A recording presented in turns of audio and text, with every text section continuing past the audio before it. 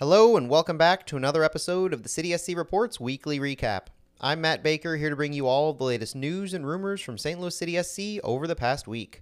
It feels weird to say, but we're now on the other side of City Park opening. This week centered around two events on one jam-packed day with the kit reveal and the opening of St. Louis City SC's new home. We'll hit all the markers on that fun-filled day, and we'll also cover some news that you may have missed while caught up in all of that excitement. There was a preseason tournament announced that St. Louis City SC will be participating in over a 3-week period in California. We learned a whole lot more about the MLS streaming package that will be on Apple TV, and our MLS roster got a boost with some very familiar faces being announced. And while the expansion draft did happen since our last recap, full coverage of that can be found on the regular City SC Report podcast this week, where we did a special collaboration with Flyover Footy to provide in-depth coverage of that entire event. Check it out wherever you get your pods on both feeds. But we'll start with obviously the biggest thing to happen this week. Wednesday, November 16th, saw the inaugural home kit, the City Kit, that St. Louis City SC will wear in 2023 and 2024 revealed. A press conference was held at Purina with multiple Purina executives, along with Dennis Moore, Chief Revenue Officer of City, where the partnership between City and Purina was covered. We saw plenty of four-legged friends, and almost to the minute, an intro and reveal by Dennis of the kit launch video that revealed our fully City Red inaugural kit. As always with branding and kit unveilings, a detailed description of each part of the kit was put out. Now let's look at each portion of the kit along with City's explanation for its significance. Starting with the neck tape, our city, our home. This is a declaration that we stand up for everyone in our region, the spirit of a new St. Louis. Serving as the sleeve partner on the right sleeve is BJC Healthcare, a proud STL-made organization providing world-class care to our players and our community. The primary crest is emboldened on the left chest. This crest embodies the identity of our club and the city we call home. Lines represent the confluence of the two rivers that define our region and our iconic landmark, the Gateway Arch. The word mark prominently leads with City as our name, and the SC stands for both Soccer Club and Soccer Capital. The left sleeve has the MLS crest and the Apple TV logos. The MLS crest is displayed in City Red and River Blue and is paired with the Apple TV mark, highlighting the new milestone partnership. Displayed prominently in the middle is Purina, St. Louis City SC's official jersey partner. Born and bred in St. Louis and dedicated in bringing pets and people together, Purina will be emblazoned across the center of our jersey. The kit itself is split into two vertical halves, the left being all City Red and the right with an arch pattern. Abstracted boldly along one side of the jersey is the iconic geometric pattern echoing the steel plates of the Gateway Arch, a first-of-its-kind design collaboration between City SC and Adidas, fashionably symbolizing this monumental moment in our story. Finally, the jock tag has the City of St. Louis flag, a stamp that proudly showcases a modern interpretation of the city flag of St. Louis, the inspiration for the colors of our inaugural home jersey. Along with these are the River Blue and Energy Yellow lines that run along the neck, shoulders, sides, and back of the kit to frame it with a unique and stylish feel. The authentic version of the kit that is on sale now has every one of these features. However, if you're opting for the replica, be aware that aside from materials differing and a looser fit that we're familiar with, the Energy Yellow on the neck and shoulders, the BJC, MLS, and Apple partner marks on the arms, and the city flag are all absent, making a noticeable difference between the replica and authentic. And based on many conversations I've had, has led to a lot of people who may have pre-ordered a replica to already exchange it for an authentic. So the kit was revealed at Purina at 11 a.m. Following that, while the Lou Fuse Plaza was being set up, lines already started forming in advance of their going on sale at noon. The lines moved quickly, and soon you saw a plaza filled with people holding and wearing the kit. A truly remarkable and probably the first pinch me is this real feeling of the day. Adidas was also on hand with a special patch that said Inaugural Season 2023 that they were handing out for free and pressing on kits for free as well, right behind the pre-order tent. As soon as the kit went on sale, the City Pavilion also officially opened for business. Across the street from the stadium and right next to the first practice field, the City Pavilion is a 2-story team store and coffee shop with a huge selection of existing and new gear that will now serve as the everyday team store for the club on match days and beyond. A full slate of programming was also on the agenda at the Lou Fuse Plaza, from food and drinks from Balkan Treat Box and Steve's Hot Dogs in their outward-facing area of the stadium, along with numerous food trucks parked alongside 20th Street, music throughout by DJ Moff, Lexodus, the St. Boogie Brass Band, Sir Eddie C. and Friends, along with a performance by the German Cultural Society, and 2 incredible dog challenges hosted by Purina. This, of course, led up to and coincided with the opening of Luligan Street. The area between Olive and Locust on 21st Street, right next to the Schlafly Tap Room, serves as the official pregame spot of the St. Luligans, St. Louis City Punks, and their related supporter groups. If you didn't make it out for the Leverkusen match, I highly recommend at least stopping by to see the festivities next year. With plenty of media covering it as well this year, you can check out such as KMOV's coverage for a taste, as it was busy, loud, and fun. During the tailgate, on the second floor of Schlafly, we were treated to a collaboratively hosted podcast Q&A session with Manuel Veth, who St. Louis fans should know and love now from Transfermarkt, a contributor to Forbes, and a host of the Gegenpress pod. The newsbreaker for just about every international player signing that St. Louis City has made so far, Manuel was interviewed by Phil from Flyover Footy and Carver from the BVB podcast. We were treated to deep dives on a host of topics, from Manuel's takes on our overall roster, how Leverkusen has and will look, the impact of a fall World Cup on German and other European soccer leagues, can Bayern Munich remain dominant or will they face a terribly timed World Cup hangover, and does he feel City has worthy DPs in the scope of MLS in Klaus and Leuven? Spoiler alert, that's a resounding yes. Many more topics were also covered that fans of German soccer, St. Louis soccer, and soccer in general will appreciate. I believe as this is coming out, it's already available on the Flyover Footy podcast and will be available on the BVB pod feeds as well, so check them out if you haven't already. When that wrapped, it was time to prepare for the first ever march to the match, starting from the alleyway behind Schlafly, heading west, and then south on 22nd Street to the stadium, led by Fleur de Noise and accompanied by hundreds of supporters. St. Louis got their first taste of what a supporter's march to the match is like in downtown St. Louis. While the path and details may change between now and the first MLS match, there is no doubt that despite the freezing cold and darkness, fans were loud, excited, and you could feel a special moment in the air. As thousands packed every gate around City Park, the supporters led the charge into the northwest gate, and in what I hear to be a similar story, passed through the new state-of-the-art metal detectors with relative ease. This piece of tech enabled fans to enter without removing items from their pockets and seemed to work pretty well, especially for the first run. Inside the stadium and before the match, well, it was truly an experience to behold.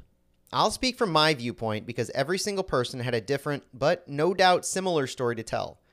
It's one thing to be in the stadium with only a few others. It's special, don't get me wrong, but this night, with tens of thousands around me, with players, my players on the field warming up, the lights on, the music, drums and flags waving, the ambient noise of the crowd slowly crescendoing, you couldn't help but getting lost in the moment.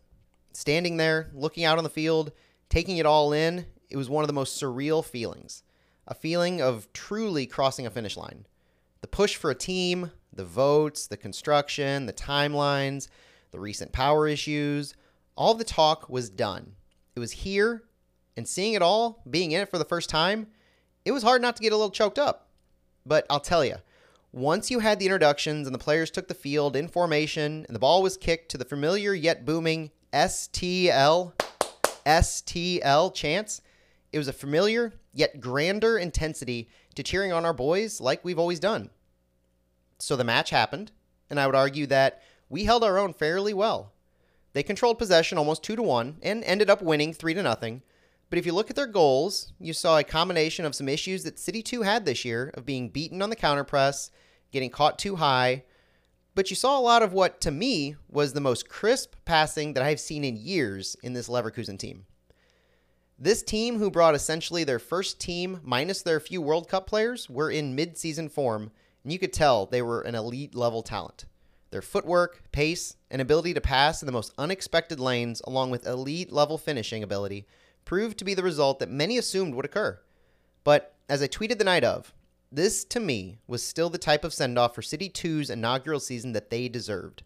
They were robbed of their City Park finale and playoff game matches, so this to me was a culmination and celebration of all that they gave to us this year, just as much as it was a treat for the fans to see them play a team like Bayer Leverkusen. Now, as with any soft launch, test opening, however you want to describe it, there were lessons learned. Issues people had, from those massive concourse bottlenecks to everyone figuring out the food and the City Go situations to parking in general. If you're in the Facebook fan groups, you're probably tired of hearing about them by now. But I'll tell you, every bit of feedback that anyone has is valuable feedback for the team to build towards next year. Be nice about it, of course, but whether it's a comment in a forum, a tweet, or responding to the survey that the team sent out on Thursday, constructive feedback is how we'll get from Wednesday to next March where we want to be.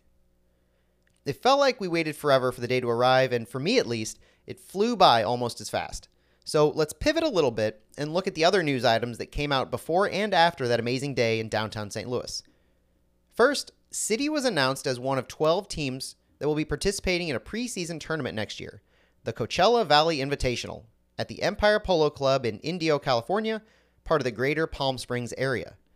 This is the second year for this invitational, with last year's being a closed-door event as the first. The invitational, which will likely be more of an event as opposed to an actual tournament, will run from January 29th through February 18th. Tickets will go on sale for anyone looking for a little vacation and maybe seeing City in preseason action. A preseason soccer tradition, similar to how we view Cardinal spring training, does sound like a great tradition to start up. And this week also brought us a lot more clarity into the MLS streaming service on the Apple TV platform. This news came out the same day as the kit reveal and match, and it might have flown under the radar for most. The service will officially be called MLS Season Pass, and while the overall information has been known for a while, like all games will be available through the MLS service on Apple TV's app, with no blackouts or restrictions, and include all MLS matches, all Leagues Cup matches, MLS Next Pro, and MLS Next, we now have confirmation on some rumored aspects that will drive a lot of fan experiences beyond what's on the app. First, the pricing. Let's start with a reminder that season ticket holders for all MLS clubs, including St. Louis City, will have this service for free as part of their season ticket.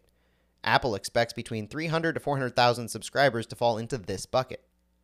For all others, starting February 1st, fans can subscribe to MLS Season Pass on the Apple TV app for $14.99 a month during the season, or $99 for the whole season. And Apple TV Plus subscribers can sign up at a special price of $12.99 per month and $79 per season.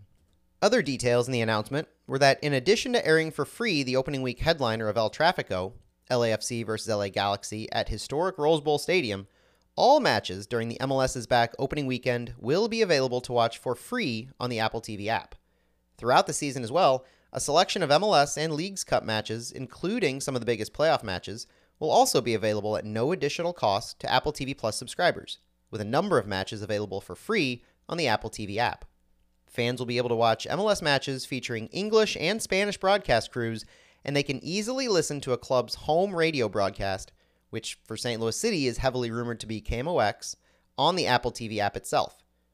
Here's the real important factor for all fans to know, regardless of if you're interested in the streaming service. For most matches, and some Wednesdays, but mostly on Saturdays, the start time will be 7:30 p.m. local time, with pregame coverage beginning at 7 p.m. Eastern time. A few matches each week may air at other times, but MLS's complete 2023 schedule isn't going to be announced until mid-December, so if you're planning ahead, and especially after the schedule is released, be planning around that Saturday, 7:30 p.m. Central Time kickoff for home City SC matches. Finally, this week, City SC made 2 additional roster moves, exercising the 2023 contract option for midfielder Celio Pompeu and signing midfielder and defender Akil Watts. Both are on 1-year deals with club options for 2024, 25, and 26 for Watts, and 2024 and 25 for Pompeu. First, Celio Pompeu, at 22 years old, plays primarily a wing role on either the left or right sides. He's made 24 appearances with 20 starts for City 2 in MLS Next Pro regular season, scoring 5 goals and providing 5 assists. The Fortaleza Brazil native had the most successful dribbles with 49 and the second most key passes with 46 in the entire league. Akil Watts, also 22, has made 24 appearances with 23 starts for City 2, finishing the season with 7 assists, the most on City 2 and 4th most in MLS Next Pro. The former U.S. Youth National player scored 6 goals, which was tied for second on City 2, and logged the team's second most minutes throughout the season with 2,053. As an international before, Watts featured in 17 games for the U.S. U17 men's national team at the 2017 CONCACAF U17 Championship and the 2017 FIFA U17 World Cup, where he was coached by current City 2 head coach John Hackworth. Akil is being listed as a defensive midfielder by the club, though we know from experience and interviews with Hackworth that he is more than capable as a fullback too. Congratulations go out to both players. They were on just about everyone's shortlist for who we wanted to see elevated to the first team, and both are more than deserving. Well, that's all for now. It's been a historic and memorable week, but hopefully that catches you up on everything going on with St. Louis City SC. I'm Matt Baker. You can follow me at MattBakerSTL, and don't forget to follow our entire group at City SC Report on Twitter and everywhere else, just in case our favorite bird app decides to disappear. Thank you for joining me here at City SC Report's Weekly Recap. Be kind to each other, and have a great week ahead.